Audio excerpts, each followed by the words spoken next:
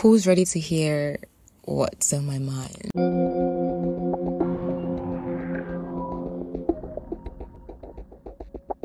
So that title literally just came in this spur of the moment.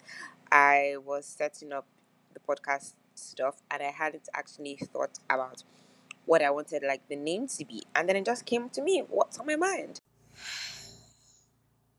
I really needed to take that long breath because here I am sitting on the floor of my room at 10:16 p.m. on the 21st of January 2023. I have taken the decision to start a podcast. Wow. I just posted on my Twitter and I was like, I am so scared and excited that like I am literally feeling nauseous. I know this is not something that I should be scared about or feeling anxious about.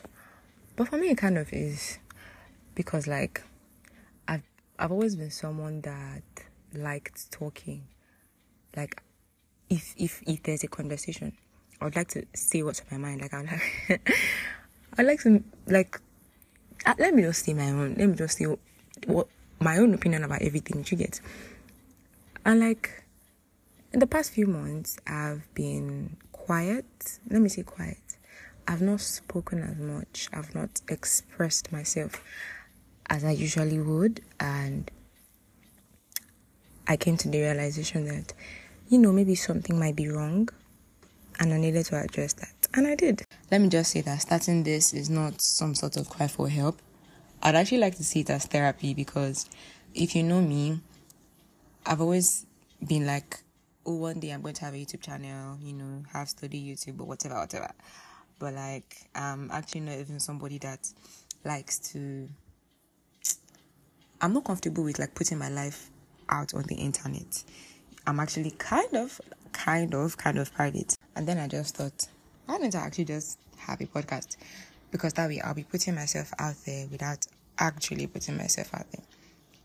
And I'll be able to finally share my opinion on things that are going on around me in my life, maybe my friends, and things in general.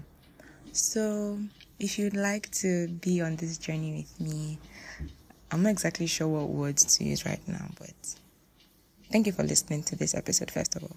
So, yeah, listen to the next episodes that I'll be putting out, I guess. And thank you for coming on.